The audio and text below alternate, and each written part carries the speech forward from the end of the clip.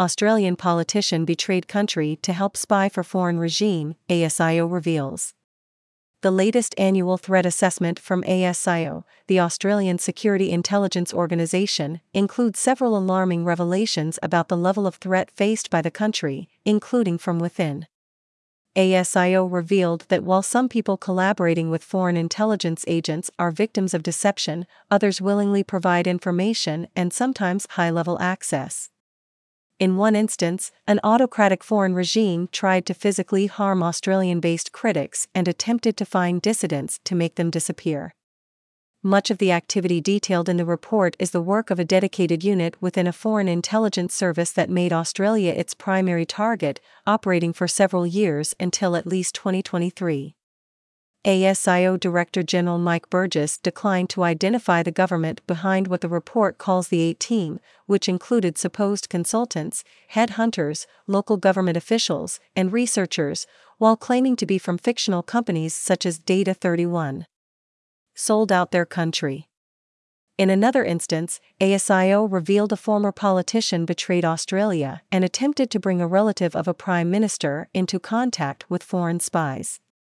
Mr. Burgess did not identify the former federal politician, whom he said sold out their country, party and former colleagues to advance the interests of the foreign regime. Fortunately, that plot did not go ahead, but other schemes did, he revealed. Another Australian, an aspiring politician, provided insights into the factional dynamics of his party, analysis of a recent election and the names of up-and-comers, presumably so the A-Team could target them too, he said. Several individuals should be grateful the espionage and foreign interference laws are not retrospective, he said. Parliament passed tough foreign interference laws in 2018. Mr. Burgess said he believed the problem had been neutralized, and the politician would not be stupid enough to repeat what they've done in the past now that foreign interference laws could be used against them.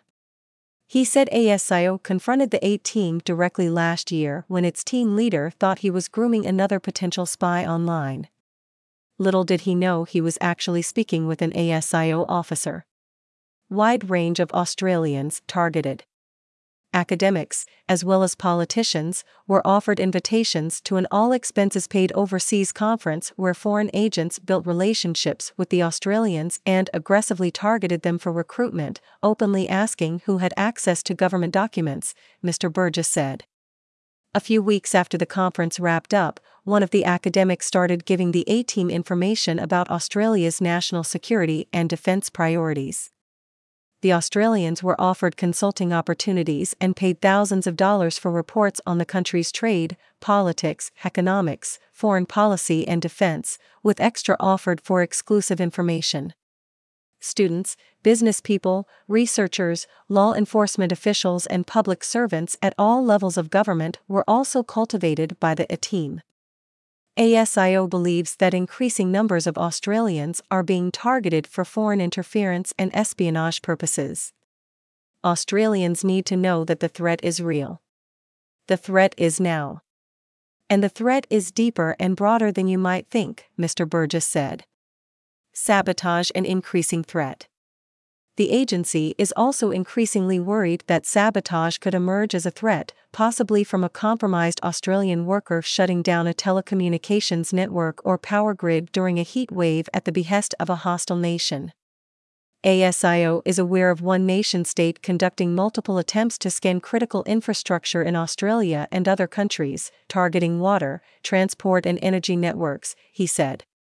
The reconnaissance is highly sophisticated, using top-notch tradecraft to map networks, test for vulnerabilities, knock on digital doors and check the digital locks.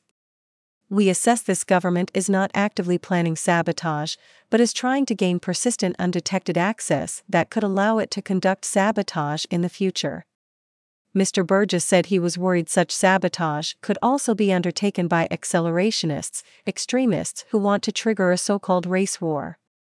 The Counter-Foreign Interference Task Force has conducted more than 120 operations since it was established in 2020. Calls to name traitor politician. Former Treasurer and former Ambassador to the United States, Joe Hockey, said ASIO should have named the politician. He said ASIO's threat assessment would besmirch the reputation of every politician until the person was named. For a start, the former politician is a traitor. It wasn't an allegation by the head of our intelligence agency, it was a statement of fact, Mr. Hockey said. It is absolutely inconceivable that you would have a former politician representing their community, representing the country, who then goes and engages with a foreign adversary, and somehow they're allowed to walk off into the sunset without having their name or their reputation revealed. It makes us all question as representatives in the parliament who we can trust, who of our current and former colleagues can we trust. And that's ridiculous. Mr. Hockey warned he had already received questions from U.S. officials about ASIO's comments, and that it had raised questions over Australia's Five Eyes intelligence sharing relationship. But current Defence Minister Richard Marles said there may be good reason not to name the retired politician. I respect what ASIO have done here in terms of putting the story into the public domain but also maintaining the confidentiality of the facts around this, and there could be a whole lot of reasons why that should happen, he said. Shadow Home Affairs Minister James Patterson said he had a fair idea of who Mr. Burgess was referring to, but he would not speculate. In a sense, it doesn't matter. Every politician is a target. The people around us, including our staff and family members and associates, are targets, and we need to approach our work with that in mind, he said. Old-fashioned espionage, defense expert Michael Shoebridge, Director of Strategic Analysis Australia, said the politician's activity sounded like old-fashioned espionage, which has been a crime since 1914. So even though Mr. Burgess told us this happened some years ago before the espionage laws were strengthened, it still would have been a crime at the time, and I can see no reason that there shouldn't be a prosecution, he said. There's a strong public interest, it brings every former politician into disrepute by doing this. This is a pretty extraordinary, extreme case, someone who was working with a foreign country's spy agency to damage Australia's security. No Australians traveling to fight in Middle East.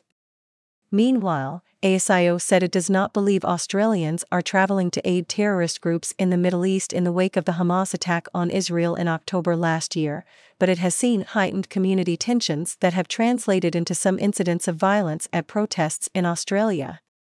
Sunni violent extremism poses the greatest religiously motivated violent extremist threat in Australia, Mr. Burgess said. But we are not seeing Australians traveling to join the terrorists, as we did for the ISIL caliphate.